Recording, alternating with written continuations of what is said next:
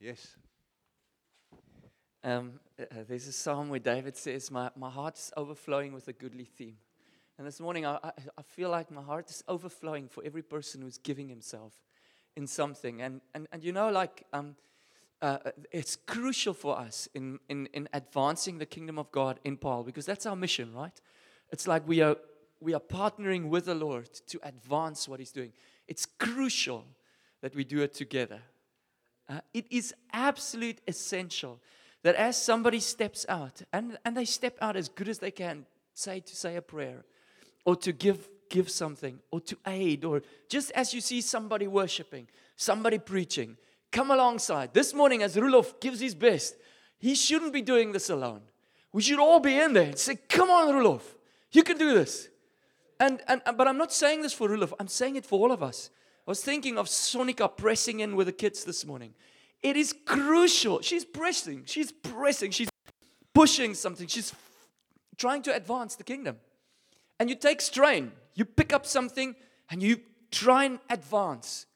But if we can do it together, and the key is, watch what somebody else is doing and run to help them. Maybe I can't sing as well as Sonika, but I can help her sing that which she's doing. Or maybe I can't lead the band at this moment, but I can play a bass, Ben John. Or whatever. It's like you run alongside there with somebody is pressing in to glorify Jesus, pressing in. This is why we have communities. This is why we have times like this, is to hear what is going on and to come alongside. And I want to say this morning, I'm not saying this to the unconverted. I'm preaching to the choir. By implication, ek sê dit vir die mense wat dit reeds doen. But I'm just saying, let's do it all the more. Kom ons doen dit nog meer. Is daar waar iemand iets goeds doen. En die koninkryk van Jesus is nie eendimensioneel nie. It is so vast, the body of Christ, in what they are doing. But try and identify, what is the Spirit doing right now through somebody around me? And let's see if we can support and strengthen that. And I'm not saying that everybody should be joining the band, although I do hope it. What I'm saying is, there where you do have a strength, help. En miskien gaan jy net vir Solise help om op haar rekenaar te tik agter. En dit lyk stil. But it's such a crucial thing. Or whatever. I'm taking random examples. But my heart is overflowing for the way that we have given us. And I say, let's do it all the more. As you have, so all the more. Can we do that? Come on. Lord Jesus, we thank you for a helper. I thank you for Roelof. Lord, I thank you for what you're doing in his life. What you're doing in our lives. And we say all the more. Lord, help us to support and come alongside and crash over the proverbial ball. Just advance the kingdom of God. Lord, I pray that we will be, if it's looked from us from the outside, from outer space or wherever, we will just see a people that are under one blanket. They are one in heart, one in mind, one in purpose, running flat out for the King and His kingdom. Trust you also for your grace on the rule of even right now. In Jesus' name. Amen, amen. Dankie Cassie. As jy mooi geluister het vanoggend, dan kan jy sien daar's 'n tema wat deurkom, nê, dat die Here wil hê ons moet saam funksioneer as 'n eenheid, as 'n groep mense, en elke een het 'n kontribusie om te maak. Ons maak elkeen 'n bydrae en dis daai gesamentlike bydrae wat die verskil maak. So dis eintlik maar waaroor ek wil gesels vanoggend. Ons is tans besig met karakters wat ons gebruik uit die Bybel en buitekant die Bybel, om te kyk na hoe hierdie karakters ons kan motiveer om ons eie bydrae tot die koninkryk te lewer. En ek wil vanoggend ook na 'n karakter kyk, maar net so vir 'n oomblik teruggaan na wat Sonika gedoen het vanoggend met die kinders. En jy kan sien die tema daar is dat daar is kinders wat saam speel, instrumente speel. As die een instrument op sy eie speel, dan maak dit nie musiek nie. Dis net 'n klank. Maar wanneer die instrumente saam speel, dan is dit die harmonie van 'n orkes of van 'n liedjie, en dan kan jy die melodie optel, en dan skielik begin dit sin maak, en dan herken 'n mens die woorde. En dis net soos wat Paulus ook die koninkryk beskryf in Korintiërs, as hy vir die Korinte skryf, die kerk in Korinte, dan sê hy vir hulle, dat julle is soos 'n orkes wat saam speel, en elkeen bring sy instrument, maar die instrument op sigself is nie wat die verskil maak nie, dis die orkes wat saamspeel, wat die verskil maak. Nou partykeer is ons so 'n bietjie out of tune, maar dit maak nie saak nie. Ons gaan 'n bietjie daaroor ook gesels. So die boodskap wat ek vandag wil probeer oordra, en dis verskriklik hol die ding, die klank. Maar die boodskap wat ek wil probeer oordra is om te sê dat elkeen van ons het 'n gawe ontvang, nee. We've all received gifts that we can contribute to the kingdom. God places something inside each of us. Nee, elkeen van ons ontvang iets wat ons bydra tot sy koninkryk. Dit is sy manier om ons te inkorporeer in wat hy doen. Hy kies om dit te doen. It's God's decision to do things that way. Hy het nie nodig gehad om dit te doen. Hy het ons nie nodig nie. Hy kon dit net gedoen het. Maar hy besluit om dit so te doen. En elkeen van ons het 'n bydrae om te maak. En wat ek vandag probeer doen, is om vir julle te wys dat ergens het Here iets in jou gesit. En vir elkeen van ons lyk dit anders. Maar onder hierdie gawes wat hy binne in mense sit, die potensiaal wat hy binne in jou en my sit, om iets te kan bydra tot sy koninkryk, is daar 'n passie.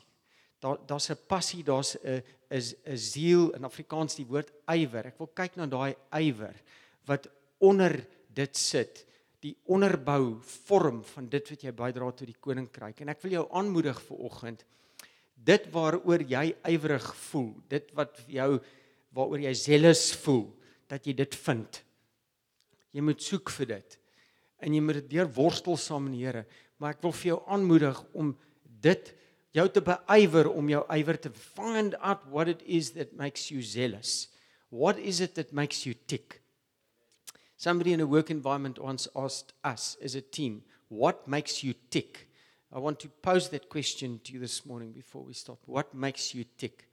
Now there's this story in the Bible, aan die einde van Markus en Markus 11, dan sien ons dat Jesus kom by 'n vyeboom en daar's nie vrugte nie, en dan vervloek hy die vyeboom, sê, mag jy nooit weer vrug dra nie, niemand van jou vrug eet nie, en dan gaan hy tempel toe, en in die tempel is dit chaos, en die ouens is besig om te koop en te verkoop, en dis 'n lekker mark daar binne, en hy verdryf die ouens daarso, en hy sê, my vader se huis moet 'n huis van gebed wees, dit is nie 'n plek om handel te dryf nie, en hy is baie ontstoke, en hy verdryf die mense, en dan gaan hy terug na die vyeboom toe, en dan is sy disippels verstom om te sien, die vyeboom het verdroog, en die boodskap daar is, dat in die middel het in hierdie toebroodjie van vyebome, die vyeboom aan die een kant en die ander kant, in die middel is daar hierdie tempel wat Jesus met ziel, met ywer aanval en sê, julle dra nie vrug nie. Dis belangrik, want die onderbou van wat ons vanoggend bespreek, beteken dat God dit ernstig opneem, dat ons ywerig en ons beywer in sy koninkryk. Nou laat ek net dit uitklaar. Ywer beteken nie dat jy's luidrigtig nie. Dit beteken nie jy's die ou met die grootste mond wat die meeste raas en wat op en af spring nie. Dis nie noodwendig iets ekstern nie. Daar kan eksterne uitdrukking wees en daar is, en ek gaan 1 of 2 voorbeelde gebruik. Maar dit kan iets wees wat net 'n stil versekering binne in jou is, waar jy jou beywer vir iets in sy koninkryk. So ywer is nie noodwendig iets wat uitwaarts gedruk word nie. Maar daar is 'n conviction, daar is 'n oortuiging, 'n versekering binne in jou, wat sê dat hierdie is die ding wat my laat tik, en wat my die bydra tot die koninkryk laat maak, wat ook al dit mag wees. Vir party mense is dit net vriendelikheid, maar vir elkeen van ons lyk dit anders. So, sien julle dat Jesus gekom het na die tempel toe, en dat hy met groot passie daar opgetree het. Nou in Johannes 2 is daar 'n soortgelyke verhaal. Nou as jy jou evangelies lees soos ek, dan lyk dit asof Jesus dit 2 keer gedoen het. Hy het die tempel skoongemaak aan die begin van sy bediening in Johannes 2 en hy het hom weer skoongemaak aan die einde van sy bediening in Markus 11. Die 2 weerspreek mekaar nie. Hy doen dit 2 keer. En aan die begin in Johannes 2 sê dit spesifiek vir ons, en Johannes gee vir ons daai sleutel waar hy sê, hulle het onthou, die disippels, zeal for my father's house will consume me. Hulle het onthou dat daar geskryf is, dat daar 'n passie sal brand, 'n ywer binne in die Messias, en dat daai ywer vir God se koninkryk sal binne in hom brand en hulle dit onthou toe hulle sien wat Jesus besig is om te doen. Nou, dis belangrik want ywer gewoonlik het 'n negatiewe konnotasie.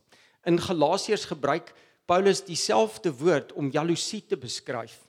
Gewoonlik word ywer as iets negatiefs uitgedruk, waar dit miskien iets in iemand anders wil verminder. Ek is jaloers op Grant se vermoë omdat hy so kreatief is en omdat ek jaloers is daarop, wil ek dit eintlik verminder in hom. So daar's 'n negatiewe konnotasie aan ywer ook. Ons kan ons beywer vir die verkeerde dinge. Die Fariseërs is 'n klassieke voorbeeld, nê. Nee. Hulle beywer hulle self vir die koninkryk, dink hulle, maar hulle ywer is eintlik gebaseer op 'n valse verstaan van wie God is en wie die Messias is. Jy sien dit in Paulus. Paulus beywer hom om die kerk te vernietig. Maar sy hart is eintlik om die koninkryk te bevorder. Hy dink hy doen die regte ding. I was once a blasphemer and a persecutor and a violent man, but God had mercy on me because I acted in ignorance and unbelief. Het Paulus van homself gesê. Paulus het verstaan dat dit blote loutere genade was, dat die Here hom gaan uithaal het uit hierdie misverstaan van wie God is en hom gaan plant het in sy koninkryk en vir hom gewys het. Jesus het vir hom gewys wie hy is. En ek hoop dat ons vanoggend sal begin soek ten minste vir 'n ywer wat 'n gesonde ywer is en wat 'n gesonde konstruktiewe bydrae tot die Here se koninkryk kan maak. Die tipe ywer wat Jesus openbaar wanneer hy in die tempel is. Daai ywer wat sê, zeal for my Father's house will consume me. My house, the house of the Father we call the house of prayer. Dit is 'n plek waar God gedien en bedien moet word. So, dis wat ons vanoggend wil probeer regkry.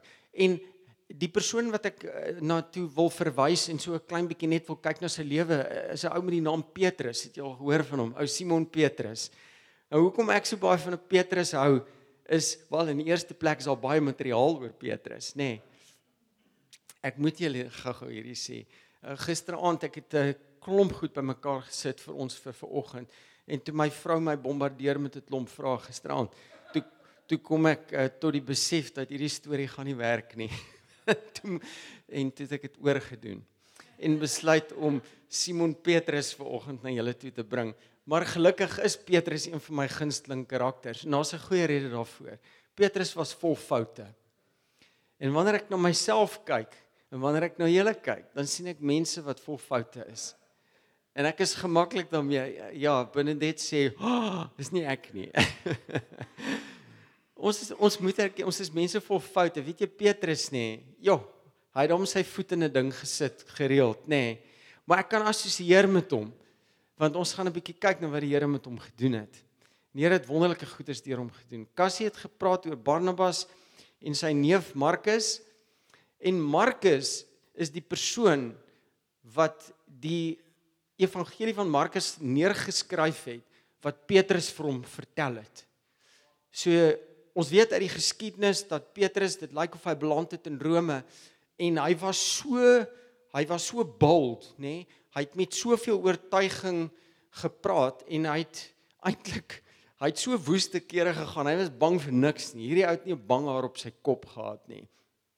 En hulle het besluit hulle moet neerskryf wat hy geweet het en wat hy by Jesus gesien het, om dit op papier te kry, om dit op skrif te kry, dat hulle kan behou wat hy gesien en beleef het. En Markus skryf dit neer.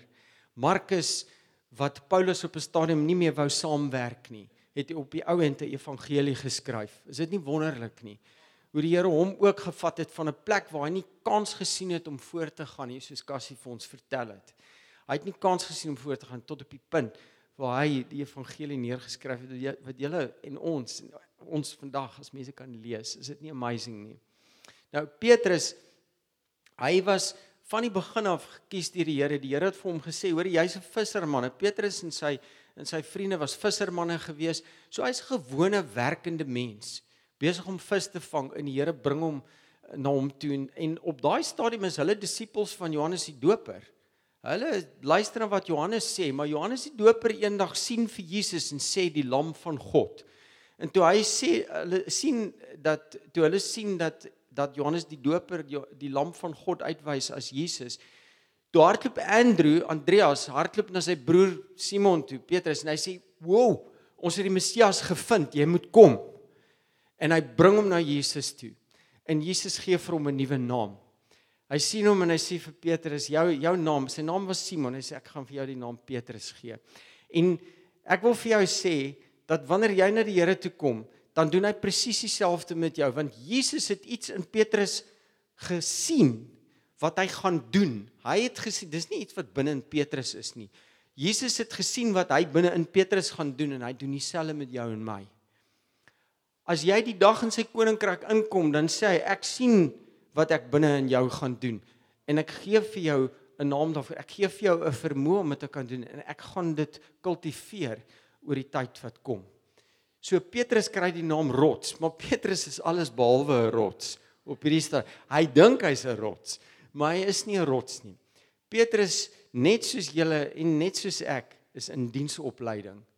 So die tweede ding wat ek vir julle wil sê vandag, julle en ek, ons almal, ons is in diensopleiding. Ons is besig met on-the-job training. When you're in church, you get placed in a church context, it's on-the-job training. And that's the way Jesus trains his disciples. Hy vat sy disippels en hy wys vir hulle hoe hy werk. Hy vertel hulle nie net kognitief wat hulle moet doen, hier is die stelgoeders wat julle moet doen nie, hy wys vir hulle wat hulle moet doen. Net kort nadat die disippels daarso by Jesus bymekaar gekom het, is Jesus besig om die amazingste goeders te doen. Hy gaan in Markus 2, gaan hy na Petrus, is dit Markus 1, gaan hy na Petrus se huis toe. En Petrus se ma siek. En sommer heel in die begin van die bediening, maak hy Petrus se ma gesond. Maar hy maak haar gesond met 'n doel, dit sê dat sy het hulle bedien. En Jesus maak jou en my gesond, sodat ons hom kan bedien, en sodat ons ander mense kan bedien. Dis hoekom hy die mamma gesond maak. Maar hy's ook besig om vir Petrus iets te wys. Hy's besig om te sê, Petrus, ek het jou ma gesond gemaak, sodat sy ander kan bedien. Maar eendag gaan jy dieselfde doen. Jy gaan ander mense bedien, sodat hulle my kan bedien. En ek wil vanoggend vir jou sê, dat dit is wat Jesus met jou en my doen. Hy maak ons gesond, sodat ons dieselfde met iemand anders kan doen. Jy vat daai persoon langs jou, en jy help hulle om gesond te word, sodat hulle weer iemand anders kan bedien. Dis hoe die Here werk.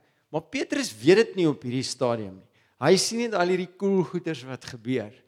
Hy sien net hoe die Here mense gesond maak, en kort daarna sien julle dat hier's 'n lam man in Markus 2 wat deur die dak afgesak word, nê, met sy vriende. En Jesus vergewe die ou se sondes en hy laat hierdie lam man opstaan.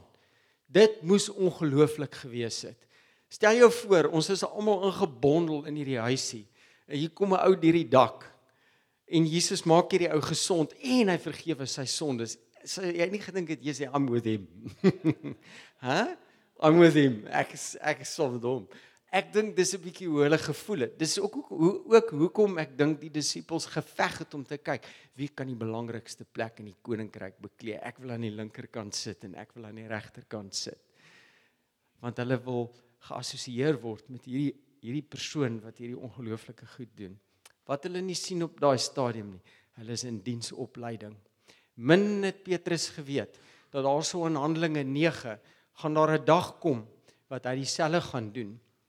Aeneas was 'n verlamde man gewees, hy het ook daar gelê.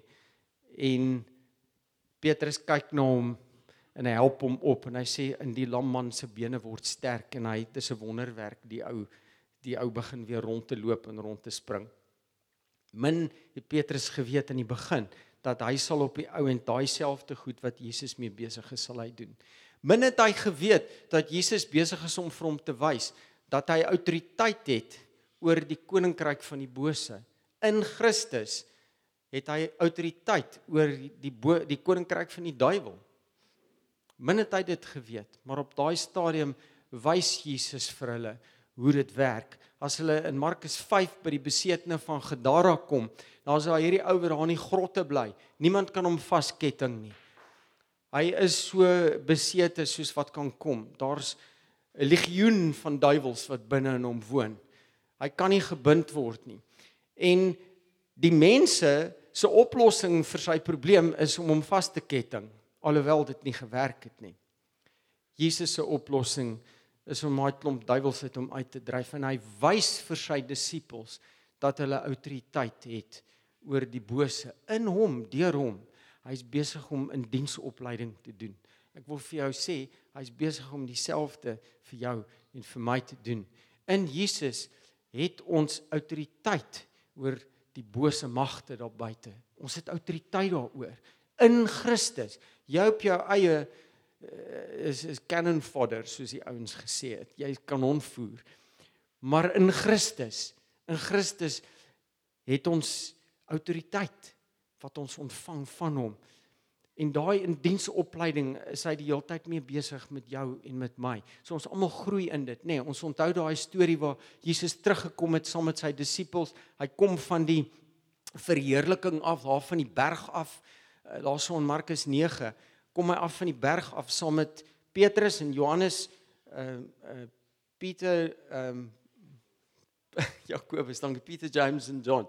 Petrus, Jakobus en John. Iemand het nou die dag vir my gevra, wat is jas? Dit is James, dit is Jakobus. Hulle kort hom ons af jas in Engels. So, hulle kom af van die berg af, en die disippels het 'n ou daar so, maar hulle kan hom nie help nie, hulle kan nie sy kind help nie. En hulle probeer om hierdie kind gesond te kry, maar dit werk nie. En Petrus hulle was nie daar nie. Petrus hulle is op die berg. Hulle is besig om te sien hoe Jesus verheerlik word. Hulle is so verstom toe hulle hierdie verheerliking sien, dat Petrus is die ou wat sê, hy luister, ek dink ons moet 'n tent opslaan vir Elia en vir jou en vir Moses, dan kan ons almal hierso bly. Hy weet eintlik nie wat hy sê nie, want hy is net so, die Bybel sê hulle is geskok oor wat hulle sien. Maar wanneer hulle terugkom van hierdie berg af, mag hulle nie praat daaroor nie. So ons vind dit eers later uit. Die ander disippels weet nie hiervan nie. En dan kom hulle by die ander disippels en vind hierdie man wat nie gesond kan maak word. En Jesus sê, hierdie soort kan net uitkom deur gebed.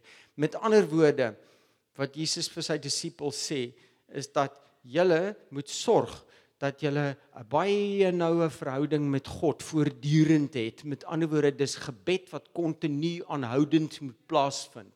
Die tipe gesprekvoering wat elke dag met Jesus moet plaasvind. Dis nie die hotdogs en hamburger samelewing wat ons vandag het nie. Ons is into quick fixes, nee, in ons samelewing. As jy kos wil hê, dan gaan jy en dan kry jy jou fast food. As ons 'n probleem het, dan wil ons gou-gou bid en ons sort die ding gou-gou uit.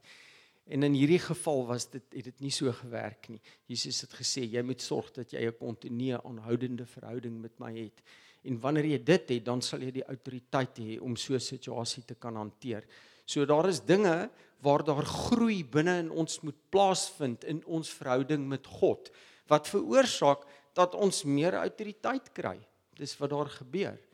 So die indienste opleiding wat ons deurmaak, jy en ek, is veronderstel om 'n groeiende ervaring te wees.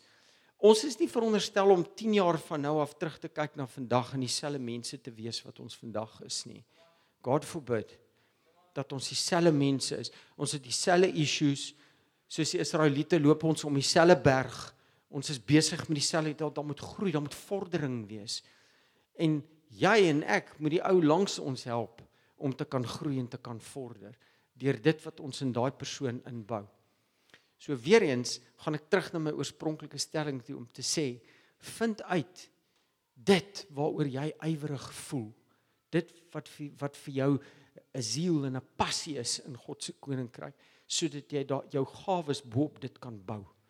As jy kan uitvind wat vir jou lekker is, wat vir jou passievol maak en wat jou energie gee en wat jou entoesiasme gee, en dit hoef nie 'n uitwaartse uitgesproke, uitgedrukte uitbundigheid te wees nie. Dit kan iets intern wees, maar daar's iets binne in elkeen van ons wat bedoel is vir ander. Ons gaan aan. Petrus is besig met sy diensopleiding, hy het al hierdie goed gesien. Petrus leer, hy sit onder Jesus se lering. Nou moet jy verstaan, Petrus is nie 'n skrifgeleerde nie. Hulle nie een van hierdie ouens, Johannes, hierdie ouens, hulle is nie skrifgeleerde, hulle is nie ouens wat Bybelskool toe gegaan het nie. Hulle is mense wat saam met Jesus rondgeloop het vir 3 jaar. Jy sal geskok wees as jy sien hoe Petrus preek op die dag van Pentekoste, né? Daai dag toe die Gees uitgestort word. Jy vra, waar het hierdie ou al hierdie goeders gekry? Want hy's besig om die psalms aan te haal, hy's besig om Joël aan te haal, en hy's besig om al hierdie goed bymekaar te bring, deur te sê, dit wat julle daar gelees het, wat in die Bybel staan, in die Ou Testament, wat geprofeteer is, honderde jare gelede, is wat besig is om plaas te vind vandag, en met volle autoriteit staan hy voor duisende mense, en hy preek die evangelie, maar hy gaan haal dit uit die Ou Testament uit, hy regverdig wat hy sê, deur die teks te vat, en dit voor die mense voor te lê. Die skrifgeleerdes hoor dit, en hulle kyk vir mekaar, nou het hy nog 'n siek ou gesond gemaak, ook, silwer of goud het ek nie, sê hy vir daai ou wat verlam is, maar wat ek het, gee ek vir jou, staan op en loop, en hy trek die ou op, en daarso begin die ou rond te spring, nou het hulle 'n probleem, hier's 'n ou, wat teks aanhaal, hulle kan sien, hierso is 'n bietjie chaos, die gees word uitgestort, maar nou is hier nog 'n lam ou wat siek wat gesond geword het ook, nou wil hulle hom bombardeer met vrae, maar die een ding wat hulle raak sien, daarso in Handelinge 4, is dat Petrus en sy vriende saam met Jesus was. Dis die een ding wat hulle raak sien. Hulle sien dat hulle ordinêre, normale, gewone mense is, vissermanne, werkende mense, maar hulle tyd saam met Jesus spandeer. Ek wil vir jou sê, as ons 'n verskil wil maak, en ons wil passievol kan funksioneer in God se koninkryk, en in 'n kerkkonteks, dan gaan ons moet tyd spandeer saam met Jesus. Daar is nie 'n ander manier nie. Daar is nie 'n ander manier, ons moet tyd saam met Jesus spandeer. Ek dink dit was Cassie wat genoem het van daai 5 minute reël wat hulle daarso gebruik het. Ek wil dit nie 'n reël noem nie, daai 5 minute benadering. Waar hulle sê, man, jy het 15 minute in jou dag. Jy spandeer 5 minute om te bid. Jy spandeer 5 minute om 'n Bybelversie te lees en jy spandeer miskien 5 minute om bietjie te kou daaraan. Maar jy kan jou dag opdeel, maak dit 2 minute as jy wil. Maar mens moet jou dag opdeel op so 'n manier dat ons tyd saam met Jesus spandeer. Daar's nie 'n ander manier nie. Anders gaan ons op 'n Sondag kom en ons word gevoer en ons gaan huis toe, maar ons kan dit nie implementeer nie. En ons wil graag, Paulus sê, dat ons moet seker maak dat ons gebruik wat ons het, sodat ons iets kan beteken vir ander. Dis wat hy sê. Paulus met al sy geleerdheid, hy was nou weer aan die ander kant van die spektrum. Paulus was hierdie akademiese freak gewees. Iemand wat kom uit 'n familie soos Catherine se familie, jy weet, almal is academics. En hy moes op 'n ander manier aangewend word in die koninkryk. Maar die Here, dit wat hy in Paulus gesit het, ook gebruik om hom te verheerlik. En alles het Paulus gesê is loutere genade. Julle sal ook agterkom dat Paulus probeer nie sy slimheid gebruik om ander mense te help nie. Hy het geweet dit beteken niks nie. Hy sê, daar's in 1 Korintiërs 2, vertel hy dat hy na hulle toe kom. Hy kom nie met eloquence of superior, I do not come to you with eloquence or superior wisdom, as I proclaim to you the testimony about God. For I resolved to know nothing except Jesus and him crucified. Dis waarmee Paulus gekom het. Hy het gesê, ek vergeet al hierdie ander goed, vergeet retoriek. Hulle moes retoriek gebruik in die ou dae. En alles moes retories korrek gedra word. Maar dis wat Apollos so goed kon doen. Dis hoekom Apollos so goed gepraat het. Hy het die retoriek van die dag gebruik. Dis hoe die Here hom gemaak het en dis wat in hom was. Maar Petrus is glad nie so nie. So ek wil net so 1 of 2 ander goedjies uitwys vir hom. Petrus is 'n ou vol foute. En daar waar hy aan die einde van Jesus se bediening kom, daarso in Markus 14, dan sien ons dat Petrus is in Getsemane. Hy is in die eerste plek die ou wat aan die slaap raak. Hy is saam met die ander, maar hulle is veronderstel om een kant te gaan. Dit is Jesus se uur. Die uur het geslaan. Dis 'n uur van nood. Jesus sweet druppels bloed. Hy is in geweldige stryd in sy binneste. Hy worstel met die Here daai nag. 'n Geweldige aand wat dit moes wees, om voor te berei, sodat die Seun van God die sonde van die mensdom moes dra die volgende dag. En hy weet dit kom. Hy weet wat op pad is. En hy sê vir sy disippels, ek vra julle asseblief, Ek gaan nie een kant om te bid, maar bid net vir my. Kom hy terug, lekker, en sê ou Petrus is lekker aan die slaap saam met die ander ouens. Hy was net 'n bietjie te moeg. Hulle verstaan nog steeds nie wat werklik aan die gang is nie. Petrus is swak. Hy's swak, net soos jy en ek, vol foute. En dan natuurlik weet ons van die verraad van Jesus, hoe hy vir Jesus verraai het. Dat hy was oortuig, het vir Jesus gesê, almal anders sal miskien pad gee, maar ek sal nie. Ek sal nooit nie. Ek sal by jou staan tot die dood toe, sê Petrus, en Jesus sê vir hom, jy weet, voor jy aan 2 keer kraai, gaan jy my verloon. Wat dan ook gebeur. En Petrus voel verskriklik nadat dit gebeur het. Ek weet van 'n ander ou in die geskiedenis, daar's baie sulke mense, maar ek het gedink ek noem hierdie een voorbeeld vir julle. Die reformatie was 'n verskriklike tyd in die geskiedenis van die kerk. En daar's hierdie een oue biskop Bishop Cranmer. En dit is in die 16de eeu. En biskop Cranmer, hy was 'n bietjie soos Petrus, en ek dink hy is so 'n bietjie soos jy en ek gewees. Jy sien, hy het geweet sy teologie sê vir hom dat hy moet op een manier lewe. Maar om aan die lewe te bly, daai tyd, moes hy so 'n klein bietjie buig aan sy waardes. So hy het eintlik vir die koning gesê, man, dis oukei dat jy jou vrou skei en jy kan met die volgende ene trou, maar toe die koning nou moeg is vir die volgende een, toe sê die biskop vir hom, nee, wat is reg, jy kan ook maar skei, want daai was eintlik nie 'n wettige huwelik nie, jy kan maar met die volgende ene trou. En ou biskop Cranmer, hy moes maar aan die lewe bly, jy sien, so die koning het hom gebruik om te bevestig dat dit wat hy doen eintlik geldig is. En so het hy die teologie, dit waarna hy geglo het in terme van God se koninkryk, het hy eintlik hy die Here verloon daarin. Hy het geweet hy moenie die goed doen wat hy doen nie. En aan die einde van die dag, hy was 'n reformeerder, hy het geglo dat al hierdie dinge wat die Romeinse kerk van daai tyd gedoen het, dat dit nie goeie goed was nie. Jy weet, hulle het jou redding aan jou verkoop, né? Jy kon dit koop en jy kon jouself vrykoop van sonde. Hulle het dit indulgences genoem. Daar was allerhande superstitions gewees van die dag, superstisies, hulle het al hierdie vals goed geglo. Ek wil vir jou vra, wat dink jy daarvan, dat hulle geglo het, jy weet, daar's 'n klomp dorings gewees van die kroon van Jesus byvoorbeeld, wat nou krag in die goed was, en dan was daar stukkies van die kruis, wat rondgeflout het, blykbaar genoeg om 'n boot vol te maak, van die stukkies hout wat van Jesus se kruis af, daar was tot Maria se moedersmelk, wat die ronde gedoen het, en al hierdie goedjies het rondgeflout, en heilige water, en wat nog alles, 'n klomp dinge, en ek vra vir jou, wat dink jy daarvan? Wel, ek wil vir jou sê, dit gebeur vandag nog. Toe Prins Charles onlangs as koning aangewys is van Engeland, het hy iets ontvang van die Romeinse kerk. En skynbaar in hierdie silwerkruis is daar 2 stukkies hout, wat sogenaamd uit die ware kruis van Christus kom. Dit nou gebeur, nou 'n paar weke gelede.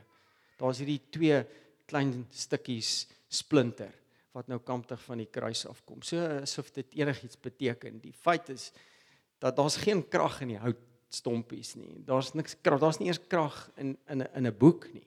Die krag lê in Jesus. Die krag lê in hom. En dis waar agter ons aan is. Ons is nie agter al hierdie ander goeders aan nie. Nou Cranmer, hy het sy Nuwe Testament begin lees en besef, maar hierdie kerk wat hy dien is nie, hulle is nie besig om die regte goeders te doen nie. En net soos Petrus het hy Jesus verloon, so hulle het vir hom gesê, jy weet, wat glo jy? En op die ou end het hy gebuig onder die druk van die Romeinse kerk, en hulle het die Holy Roman Empire, soos hulle dit genoem het, en Cranmer het gerekant, met ander woorde, hy het op papier gesê, dat hy glo nie hierdie goeders nie, en hy val onder die autoriteit van die koning en koningin, daai stadium, en hy trek terug wat hy gesê het.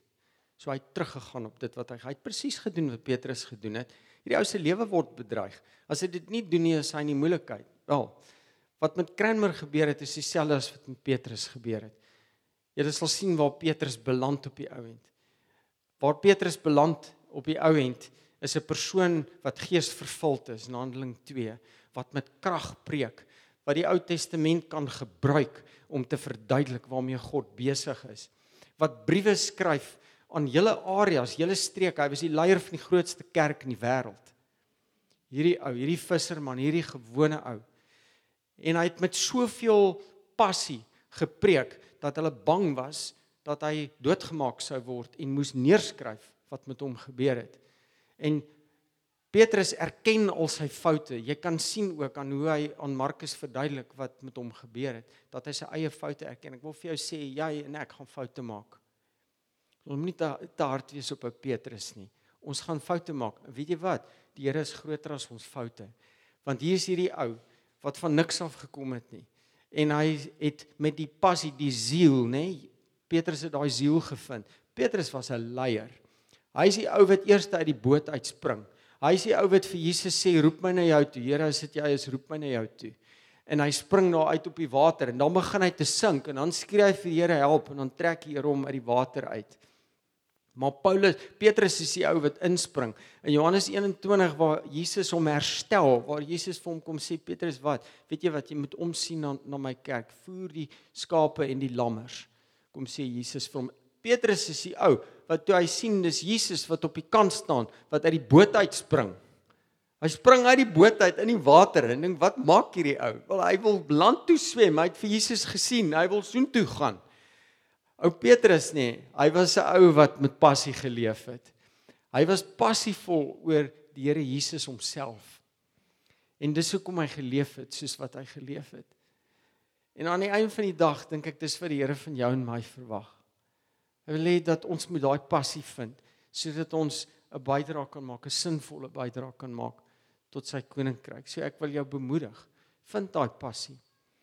Om die storie klaar te maak, Biskop Cranmer is op die ouend weer voor 'n hofsitting gebring, waar hulle vir hom gesê het, jy het nou al hierdie goed, hulle het hom gemartel, hulle het hom in 'n donker gat gegooi, hulle het die verskriklikste goed aan hierdie mense gedoen, hulle het jou op 'n rekbank gesit, en dan rek hulle jou uit, en dan trek hulle al hierdie hefbome, tot jou gewrigte uitpop, die ligamente skeur, die tendons van die been afgeskeur word, en die bene gebreek word. Daar's 'n dame, Anne Askew, sy was so vermink gewees na al die martelings, dat hulle haar moes dra tot by die brandstapel, en dan verbrand hulle jou ook nog. Cranmer, toe hy opstaan voor hulle, daar staan hy, is verneder, hy's vernietig, sy klere is in flarde, hy was vir hoeveel dae daar so in 'n donker gat gegooi. Hulle laat jou nie slaap nie, hy's deur 'n verskriklike tyd.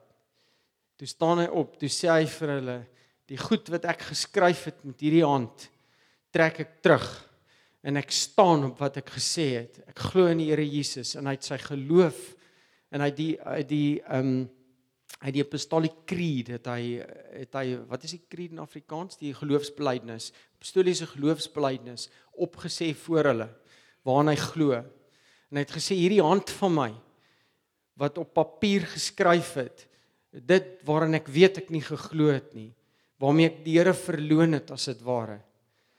Dis die hand wat eers te gaan verbrand. En toe hulle hom op die brandstapel sit, toe druk hy het na die brandstapel toe letterlik gehardloop, toe druk hy sy hand in die vlamme, en hy het sy hand in daai vlamme gehou, tot dit tot 'n stompie afgebrand was, en voor die res van sy lyf verbrand het. Gelewe met passie, gelewe met conviction, en met 'n ziel, net daai ywer vir dit waarna hy geglo het. En die Here verwag van ons, dat ons ook 'n ywer sal vind. Nou vir jou en vir my is dit miskien nie om op 'n brandstapel te beland of verbrand te word, of soos Anne Askew gemartel te word nie. Maar Jesus wil hê dat die gawe, dit wat hy in jou gesit het, wat vir iemand langs jou bedoel word, moet gebou wees op 'n oortuiging wat in hom gesetel is. Julle verstaan wat ek sê, dat daai ywer wat ons voel, daai oortuiging moet binne in Christus wees, en uit daai plek uitvloei daar iets wat veroorsaak dat ons so kan leef. Ek sal vir julle sê, as ek kyk na Petrus, dan wonder ek of ek gered is. Aan die einde van die dag is Petrus die ou wat gesê het, ek is nie waardig om gekruisig te word soos my Heer nie, en hulle het hom onderste bo gekruisig. Hy het gesê ek moet onderste bo gekruisig word. Aan die einde van die dag, vir ons die geskiedenis, is dit wat glo gebeur het. Hy is onderste bo gekruisig. Hy was so vol ywer vir dit wat hy geglo het. En die Here wil dieselfde hê vir jou en vir my. So my bemoediging aan ons vanoggend is, gaan soek dit. Gaan soek dit. Gaan soek daai ywer. Gaan dink, waaroor is dit wat die Here jou ywerig gemaak het? Wat is dit wat die Here in jou gesit het? En leef dit uit na die persoon langs jou toe. Leef dit uit teenoor die Here. Druk dit uit teenoor jou medemens, sodat ons 'n verskil kan maak in die koninkryk. Amen.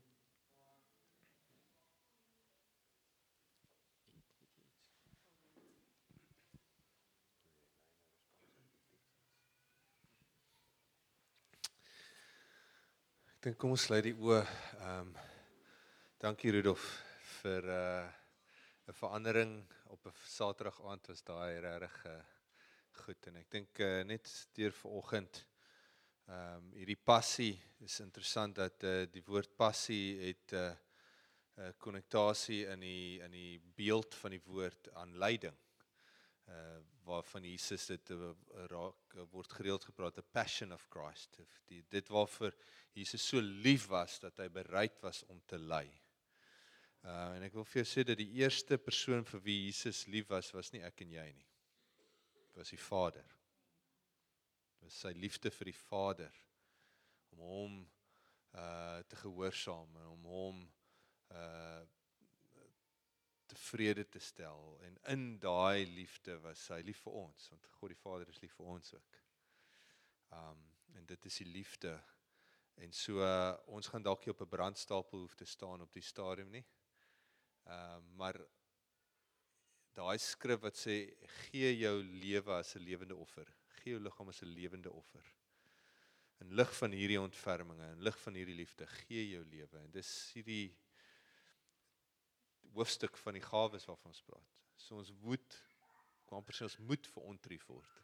Daar moet 'n mate van lyding is. Wat is daai ding wat jy so lief oor is, hoe God die ywer wat hy in jou geplaas het, wat jou bereid sal maak om verontrief te word, om te ly in 'n mate. En dis die tipe liefde waarna God soek, dat ek en jy bereid sal wees, en die ongemaklikheid nie hoër sal ag as die liefde vir God nie. En so Here, ons staan hier voor U en ons vra dat U deur U Gees ons sal kom aanraak. So oortuig net van Petrus, hy het deur vergifnis gegaan en hy het deur 'n vervulling van die Heilige Gees gegaan om daai ywer te kry, daai ywer te ontvang. En ek bid Here vir vergifnis van môre. Daar waar ons dalk teruggestaan het, waar daar dalk verloning, 'n gevoel van verloning plaasgevind het, dat ons U verloon het, dat ons U nie tevrede gestel het nie, bid ek vir vergifnis. En as jy vir God vergifnis moet vra, doen dit nou. Vra om vergifnis. En ontvang dit soos Petrus dit ontvang het. Ontvang sy vergifnis.